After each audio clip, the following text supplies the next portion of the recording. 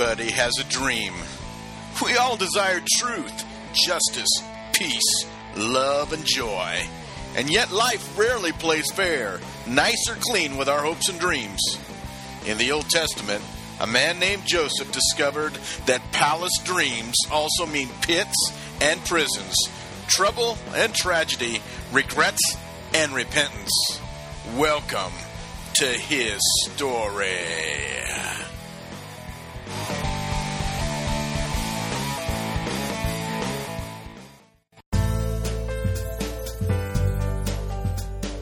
So Joseph went after his brothers and found them near Dothan. But they saw him in the distance, and before he reached them, they plotted to kill him. "Here comes that dreamer," they said to each other.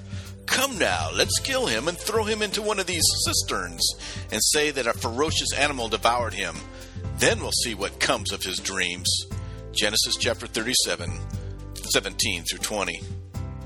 The most difficult step towards any dream is the first one. Think about it. The initial leap into God's dangerous, murky, and relentless will is the most daring step of all.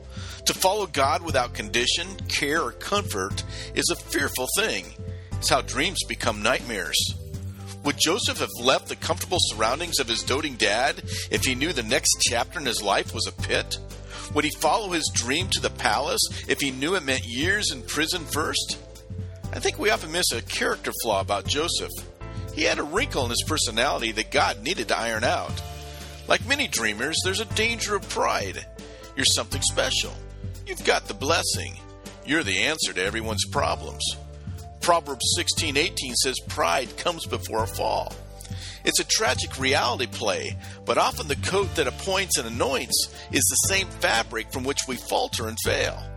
Was Joseph so optimistic and innocent that he couldn't hear his own brothers plotting to kill him? Was his head so in the clouds that the rest of him missed the obvious? A brother doesn't kill his own kin without reason, nor do your siblings plot an assassination without cause. Maybe it was Joseph's pride that drove him into the desert near Dothan to find his brothers. Common sense would have kept him near Daddy's side. Surely he had had an idea what his brothers thought of him in his dream. The difference between confidence and pride is a thin line. The real question is, in whom does your confidence reside? God or man? God or yourself? For Joseph, his dreams were about to explode. Fortunately, we know that when life grows dark and dank, the boy in the coat of colors will faithfully follow God through pit and prison. Joseph doesn't allow his circumstances to circumvent his calling. We know that. We know the end of the story.